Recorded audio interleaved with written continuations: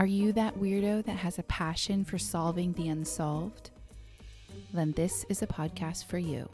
Welcome to Happy Hour Gets Weird. It's almost like you've done this before. I know, it seems familiar. Hello, all you cool cats and kittens. I haven't heard that in a while, so I thought I'd Bring it back. bring it back. Bring it back. I'm Cassie, And I'm Tiffany. and this is Happy Hour Gets Weird. We get together once a week, have cocktails, and talk about all of the weird, interesting shit that you love. Yes. So, welcome back. This week we're drinking a vanilla plum cooler. It's very good. Some might say plum good. Just plum good. Just plum good. Yeah. It is delicious and refreshing. I was given some fresh plums, so I thought, let's use them. Waste not, want not. Exactly. So, we ate some plums. I ate some plums. And then we also put plums in the drink, and it's so good. It's refreshing. Tiffany and I were talking, we've never put plums in a drink before. Mm-mm. So it was an experiment with a surprising result. It's delicious. So the pictures for that and the recipe will be on our social medias, Instagram, sometimes Twitter. So if this sounds good to you, go check out our social media because everything's over there. It's very good. So on next week's episode, we have a kind of a little bit of an announcement and some new exciting things that are going on for us. Yes. So in the meantime, we want to share a little promo of one of our most favorite podcasts, Malice, hosted by Ariel. It's a true crime podcast, and we think you're going to love it. Hi everyone, I'm Ariel Cooksey, host of Malice. When violent acts occur, we tend to think the predators are monsters. Surely no human could do such things. But if we're honest, only humans commit malicious crime. And if you're like me, you want to know why. To find out, join me at Malice, wherever you listen to podcasts. Bye. So if you enjoyed that promo and you're a little bit curious, go check out Malice. She is available on whatever platform you get your podcasts. And now we are going to do a true crime episode this week, and we are both going to cover or talk about an unsolved murder case. Yes. So would you like to go first? Yes, I will go first. Okay. I would love to go first. So my sources are San Francisco CBSLocal.com, sfgate.com, and Wikipedia. And I also looked on the Contra Costa Sheriff official page, Facebook. Can I ask you a quick question? Mm-hmm. Now, I feel like when it comes to unsolved cases, there are two types of people. Mm-hmm. There are people that like unsolved cases, and there are people that don't like unsolved cases because there's more questions than answers. So which one are you? I like unsolved. I mean, I don't know if like is the right word. I think that it's important for people to learn about unsolved cases because, as I say in this little write-up I did, the squeaky wheel gets the grease kind of thing. Mm-hmm. So I think that it's always important to talk about them. My case doesn't have a ton of information. It's a very, very limited, very short story case. Yeah. But I think that the more we talk about this kind of stuff, the more likely it is to be solved. Yeah. I mean, obviously, not always. We've all heard of JonBenet Ramsey, but in most cases, these cases just need more attention, I feel like. Mm-hmm. Also, I heard about this. This came to my attention because I was listening to an MFM and somebody, this was their hometown. Oh, okay. So they didn't cover it, but they talked about it, and it just, because it's like a California case, I wanted to learn about it. Yeah. Okay. Yeah. Do you like unsolved cases or don't like unsolved? I don't like any kind of murder cases. I wish they didn't happen.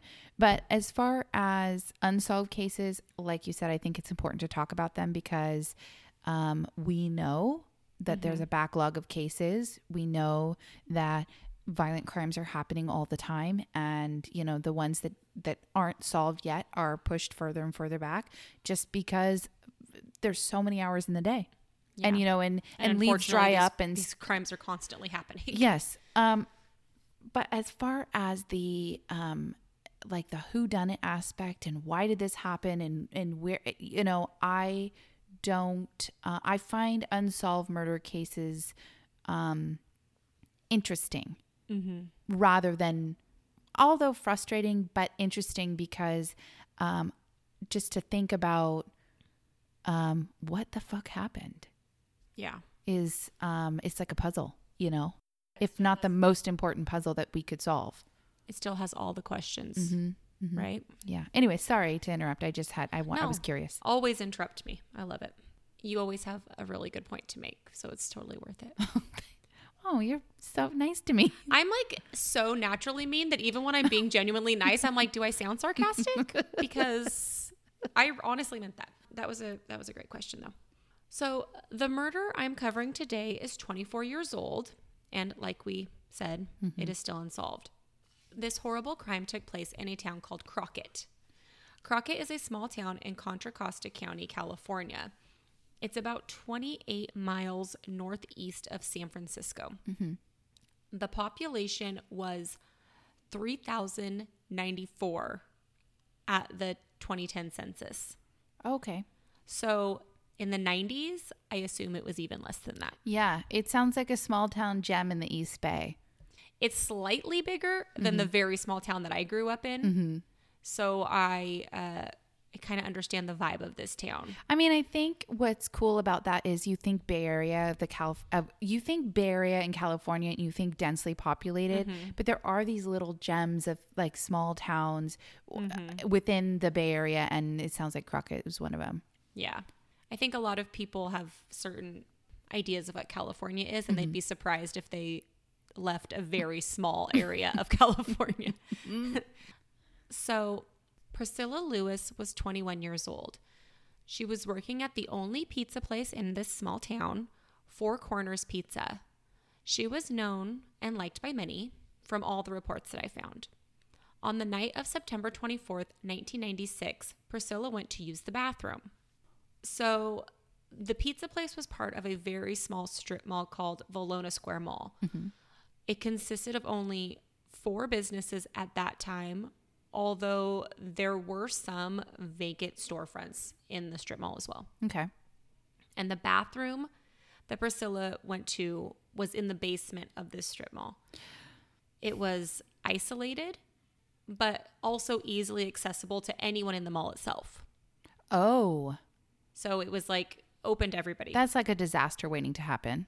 The building has 3 entrances and 3 stairwells, which all lead to the basement level. So this basement level is isolated, easily accessible, and usually there's nobody in there, typically, right? Unless somebody is just putting something down in the basement or using this restroom. Yeah, and it sounds like that you didn't have to have a key card or a key to get to the access. Nothing that I found said anything about having to have like a key card or yeah. I didn't find that anywhere. Fucking sketchy, man. Yes. I am like getting fucking on the Facebook post uptight about that. Just thinking of that's where you had to go to use the restroom. Well, on the Facebook post, somebody who lives in this town actually said that they remembered that bathroom and everybody knew that it was a creepy bathroom you didn't want to use. Yeah. There was like a bar restaurant across the street, and a lot of times I guess locals would just use that. When Priscilla didn't return from the bathroom, the restaurant cook went to look for her. He found her body and called 911 at 10:30 p.m. Priscilla was battered, strangled, her neck was broken, and her face was in the toilet. What the fuck, man? Police interviewed dozens of people, took evidence, but no one was ever arrested in the murder of Priscilla Lewis. In the wake of Priscilla's murder, the town was obviously traumatized. Yeah. And people came together to honor her as well as hopefully find her killer. Yeah. At the school she graduated from, teachers, coworkers, and community members planted a willow tree shortly after her murder. a $60,000 reward fund was created by 2 local refineries as well as donations from the community in the hopes that a reward would lead to the capture of Priscilla's killer, which $60,000 in the 90s in a very small town is so much money. It's just a testament to how much this community really wanted to have this case solved. And you have to think, it was either a very, very random vagrant passing through this town or everybody's neighbor. Right. Those are the options. Right.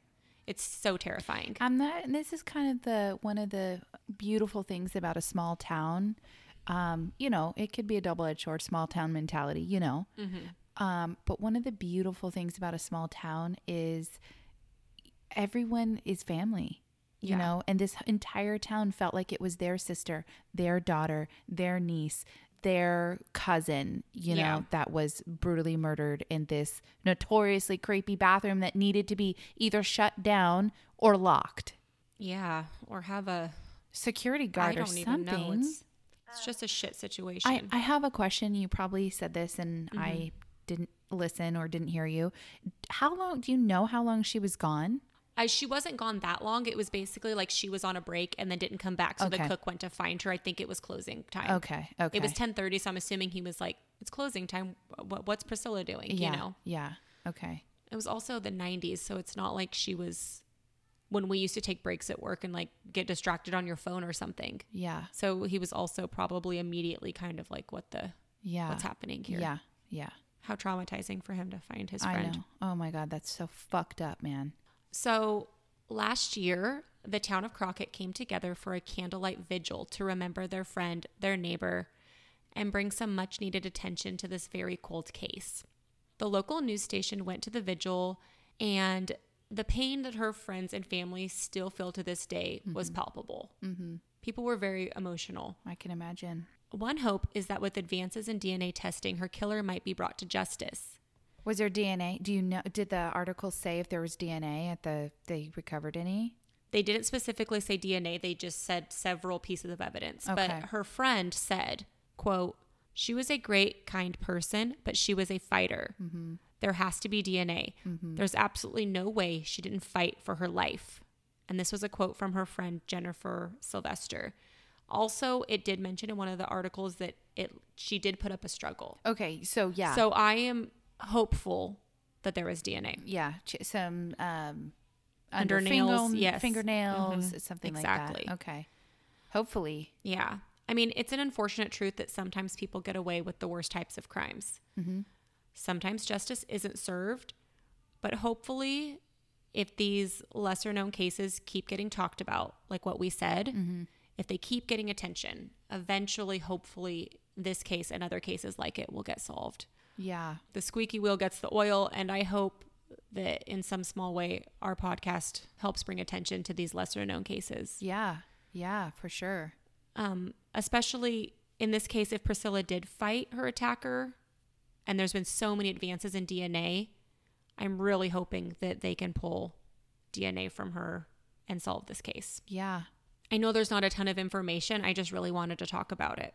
If you have any information on the murder of Priscilla Lewis, please contact the Office of the Sheriff Homicide Unit at 925-313-2630. We'll post on our social media. The Sheriff Homicide Unit, I believe it's out of Contra Costa County still. They also have an email, and they also have an anonymous voicemail tip line that you can call. So if you know something and you are afraid to say something because you don't want people to know that it was you, I understand this is a small town. And if it is somebody in their community, that could be terrifying. But you could leave an anonymous tip. And I guess that wraps up my case. But I really hope that, like I said, us talking about it will help bring some attention to it. Yeah. I feel like it's important to talk about cold cases, you know, because as time goes by, here's an example. Say you are in a relationship with somebody and they acted very sketchy on the day they came home late. They were acting different. Their personality was different for a day on the day that something like this happened. And at the time, maybe you didn't want to say anything because you were in love with them, or you thought maybe that, oh, it couldn't be this person, that Or I you love. didn't even put two and two together. Yeah. And then 20 years later, you're not with this person anymore. And you're thinking, oh my gosh, that was a day so-and-so came home late and they had blood on them, or they were acting very strange, or they were acting bizarre at the service. And I didn't notice it. And I just remembered, like, that's. Or maybe even if it was somebody from out of town, maybe you saw an unusual car that you never thought about. Or even the killer themselves got loose lips 10 years later. Which happens all the time. Shitbags talking too fucking much has solved so many crimes. Maybe you ran into some fucking dirtbag at a bar and he said something that made you think twice about it. Yeah. Wow. What a fucking scary case. I hope they shut that goddamn bathroom down. It's just frustrating because I feel like women all the time are put in those positions. Vulnerable people in general are put in those positions. People in general, maybe don't even consider themselves vulnerable, are put in positions like that. Something as simple as having to use the restroom can be dangerous. It is frustrating. It's very frustrating. Well, thank you for sharing that. And I hope someday Priscilla gets the justice that she deserves. Me too. All right. So my case this week that I'm talking about is also an unsolved murder. And this is really close to home. Like, really close to home. I'm going to go over my sources first. I used a bunch of articles from the local Yuba Sutter newspaper, the Appeal Democrat. And I also used Google Maps for kind of like a visual. Okay. So there's that. I'm covering the unsolved murder of Chiro Yosuke Garabe. Now, that, like I said, this is close to home. This happened in my hometown. I grew up in Olivos, California. It's in Northern California in the Yuba Sutter area. And unfortunately, this is one of those cases that leaves us with more questions than answers. So Chiro was born in Natswalacatl, Mexico, and she immigrated to the United States as a young girl with her family. They settled in Olivos, California. Loved by everybody that knew her, Chiro had a kind, inherent joy. As a child, she sang in her church choir. Chiro adored her little brother and sister, and she loved wearing high heels. By the time she was 20, she had worked at Express Video on Olivos Avenue for 3 years. And Chiro would bring home movies, which she would regularly translate for her mother in their entirety. That is so sweet. And I included that because I think it kind of shows what a kind, loving person that she was. It's a little snapshot of her soul. Yes. Now, here's the thing. I vaguely remember renting movies from Express Video. Because Olivos, California is also a small town. Yeah. And everybody went to Express Video. I remember for a sleepover, my mom rented the entire Jaws series from Express Video. However, Chiro didn't work there when I went. We are about the same age. We are pretty much the same age. She was a year or two older than me, and this was maybe like, I say middle school, so she obviously didn't work there at the time. But I did talk to a really good family friend. Yesterday we had a conversation about Chiro because she also went to Express Video. My friend Veronica, she went to Express Video, and she said that, these are her words, back in the day, Express was popping. Friday night, Saturday night, everyone was in there renting movies. It was like a small town video store in the early 2000s and late 90s, you know? Totally. When we were young, going to rent movies when your friends were over, or when you're spending the night with a friend, going to rent movies was like, it was the best. It was so fun. Yeah. And I just wanted to mention this because Veronica didn't personally know Chiro, but it was a testament to how infectious her personality was. Veronica remembers Chiro just from going in to rent movies.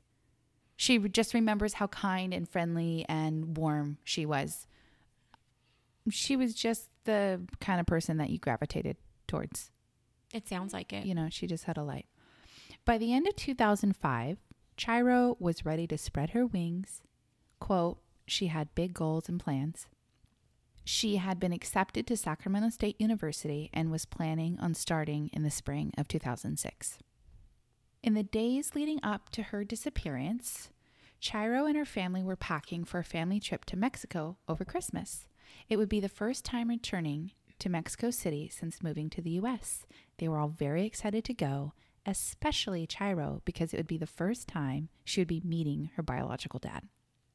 Saturday, December 10th, 2005, Chiro worked at Express Video, her normal shift, and she even brought movies home that night. The family all planned to go to St. Joseph's in Marysville for an early morning mass the next day. On Sunday, they have, now I looked at St. Joseph's website. It's a pretty iconic church in Marysville. It's beautiful.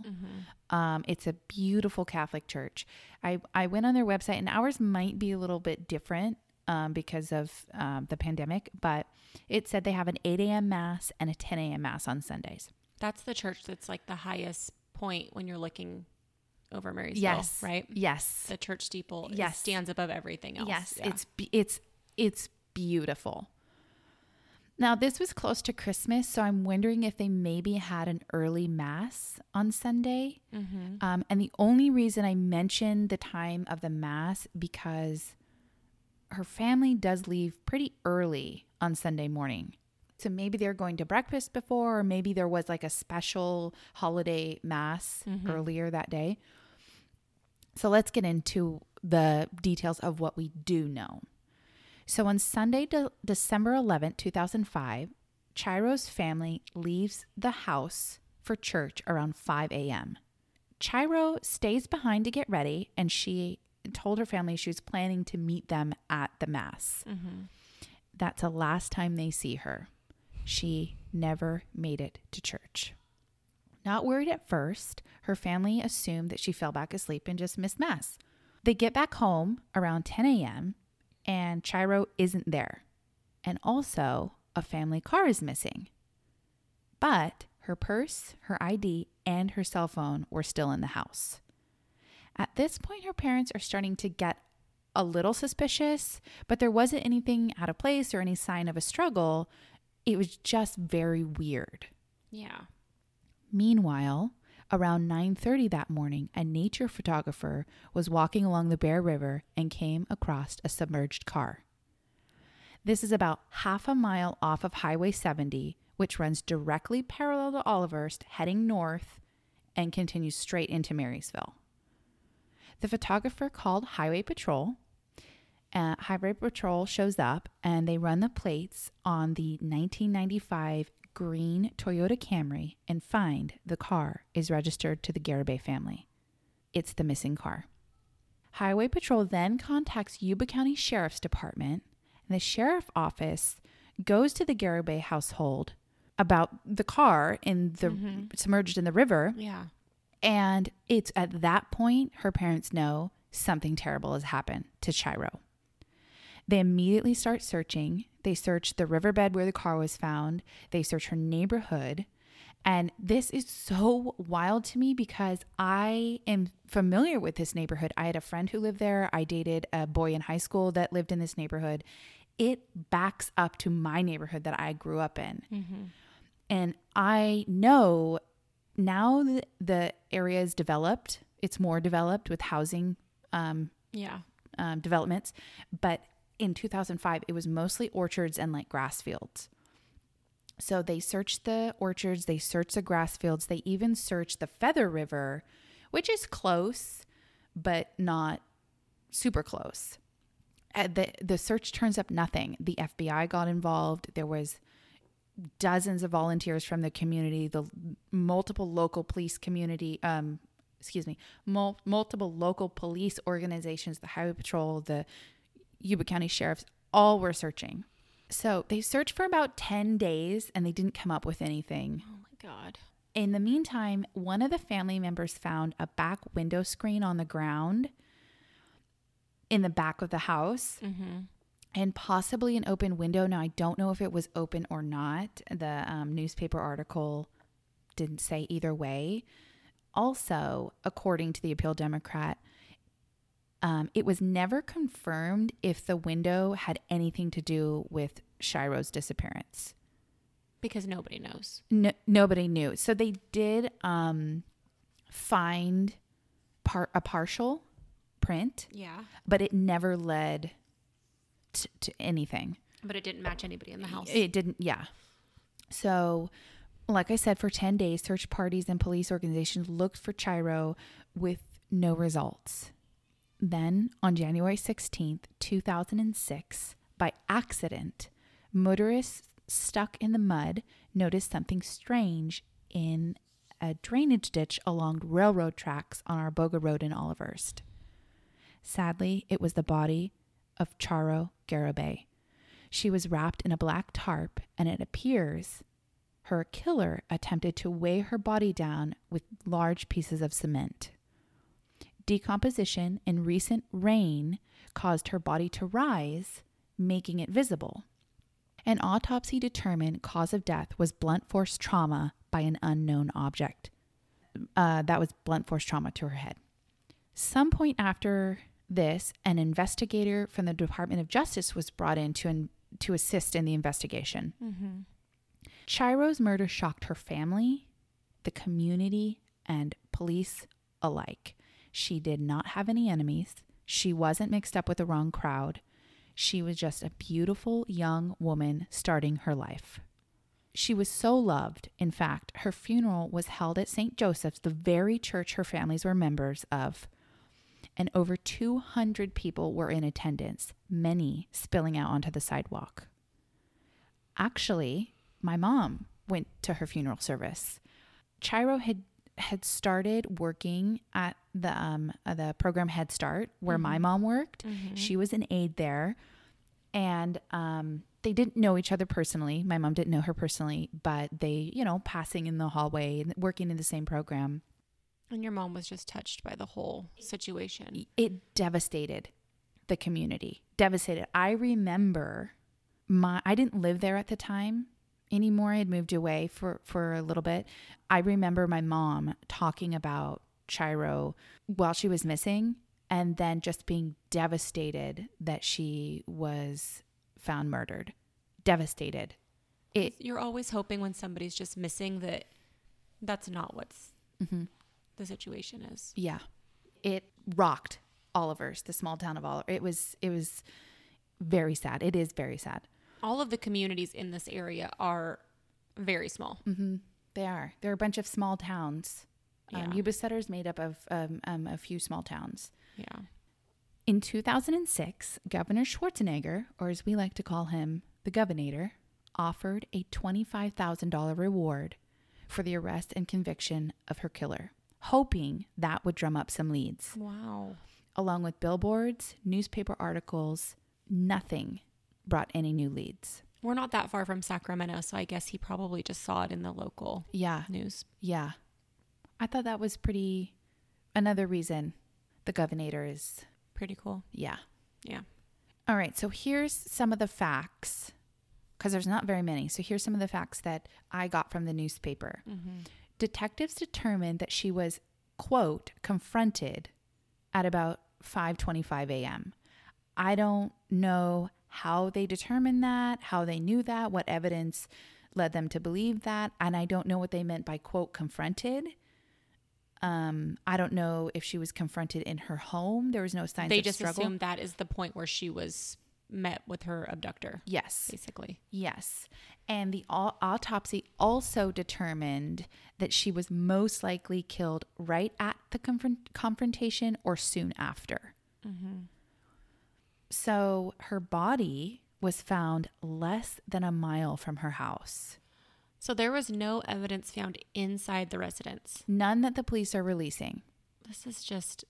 It's very strange. It's bizarre. It's like somebody either had to be sitting there waiting for her family to leave, or she stepped outside for something, to grab something from her car or what have you, and then somebody saw her. Yeah. So I talked to Veronica in a little bit at length. She didn't know Chiro personally, like I said, but she said, you know, she was just one of those people that drew others near her. You just wanted to be around her. She said, just as a rental customer, I remembered her. Yeah. And, you know, she said there could have been, and this is her own theory. She's not in law enforcement. She's not a detective. I'm not either. But she said, you know, maybe somebody just grew an infatuation with her from renting movies. She ran into pretty much the whole town there. Yeah. You know? Yeah. So I, you know, we did the case on the Yuba County 5, and It's so heartbreaking. yeah, the Sacramento Bee did, in my opinion, a great 2-part article on that case. And I'm hoping this year would be the 20th anniversary of her murder.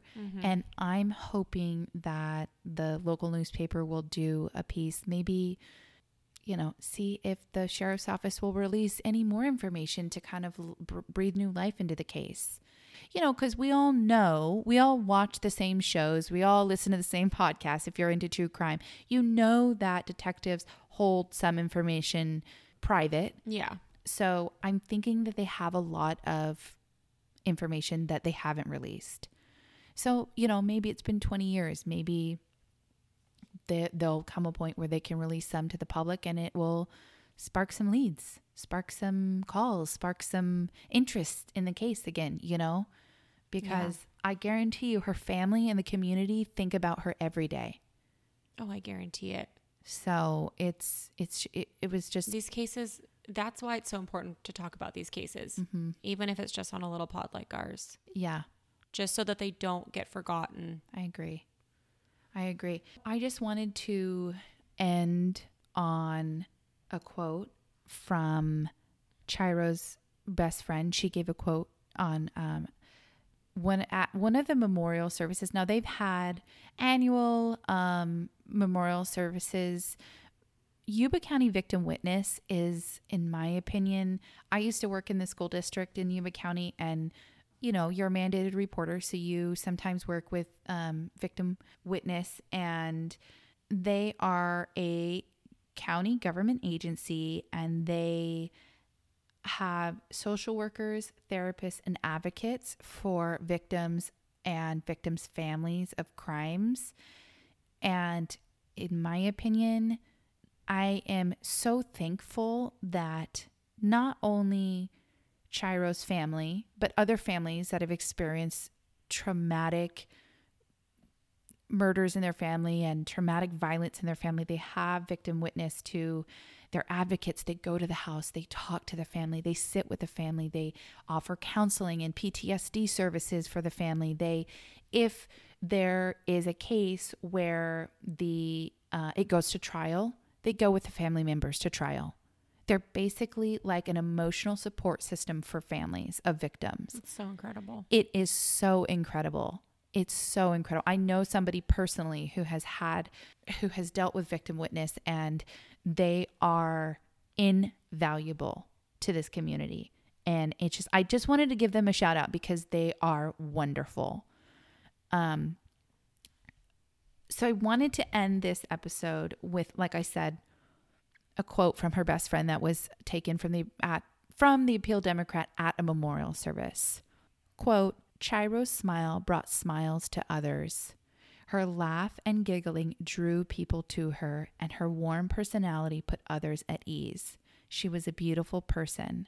She brought light to everyone's life, and she continues to brighten up people's lives. Being around her brightened your day. She gave off a good vibe. She was always positive, even when she was mad or sad. It's like, so breaks my heart. Like, I'm so sorry to get emotional, but it's just like, she was such a beautiful person. It's really awful. And she just like loved her family. You could tell, like, just from old news articles, she was just such a loving person. And it's just like so sad. So if you have any information or know someone who might have information on Chiro Garabay's murder, please contact the Yuba County Sheriff's Department at 530-749-7777. And I don't know if you can give an anonymous tip, but I'm sure there's an option for that. I'll post her unsolved murder case file on the Yuba County website. I'll post that on our social medias, and I'll give you also email and maybe exactly who to contact, who to ask for. Yeah. Yeah. So that is those are 2 unsolved murder cases. Pretty fucking sad, man. Way sad. Yeah. I mean, stop killing women. Stop killing women and people. Just stop killing people in general. Although this researching this was heavy, I was emotional for sure. Probably because I am more connected because I grew up in this town. I know these people, and people I know knew her. But I actually really like doing these cases because, like you said, it's important to talk about them. It is. Doing the true crime cases are really, really hard. But in situations like this where they're unsolved, I think that it's more than worth it for me to be a little bit uncomfortable and to be sad Yeah. to hopefully shed some light and some attention on these cases. Yeah, I agree. Because my hope is that, they'll all get solved. Yeah. Like what if this, we're based in Yuba Sutter. So it's like, what if someone from Yuba Sutter happens to hear this and is like, what the fuck? I remember this. And, Yeah. So I don't know. Rest in peace, Priscilla and Chiro, and, rest in love. And my condolences to both families. And it's just, to lose a family member is just beyond devastating, So horrible. Yeah. All right. Well, that wraps up this episode. And thank you so much for listening. We truly, truly appreciate every listener that we have. Seriously, we do. And you know what? If you have an unsolved murder from your town, email us, happyhourgetsweird@gmail.com. Or find us on our socials. Yeah. DM us, comment on our post, and we'll look into it. You want us to cover it? You want, we'll happily do that. I think the more we talk about cold cases and unsolved murders, the more chances that they're likely to be solved. Exactly. And we know there's a lot of cases like this out there in small towns that people don't even know about. Yeah. Yes. That we can't even find on the internet. Yeah. Without knowing a name or a time or a place. So exactly. Yeah. If you have one, send it to us. And thank you for listening. Thank you so much for listening. And on that note, love yourself. Lock your doors. And light some sage. Cheers to that.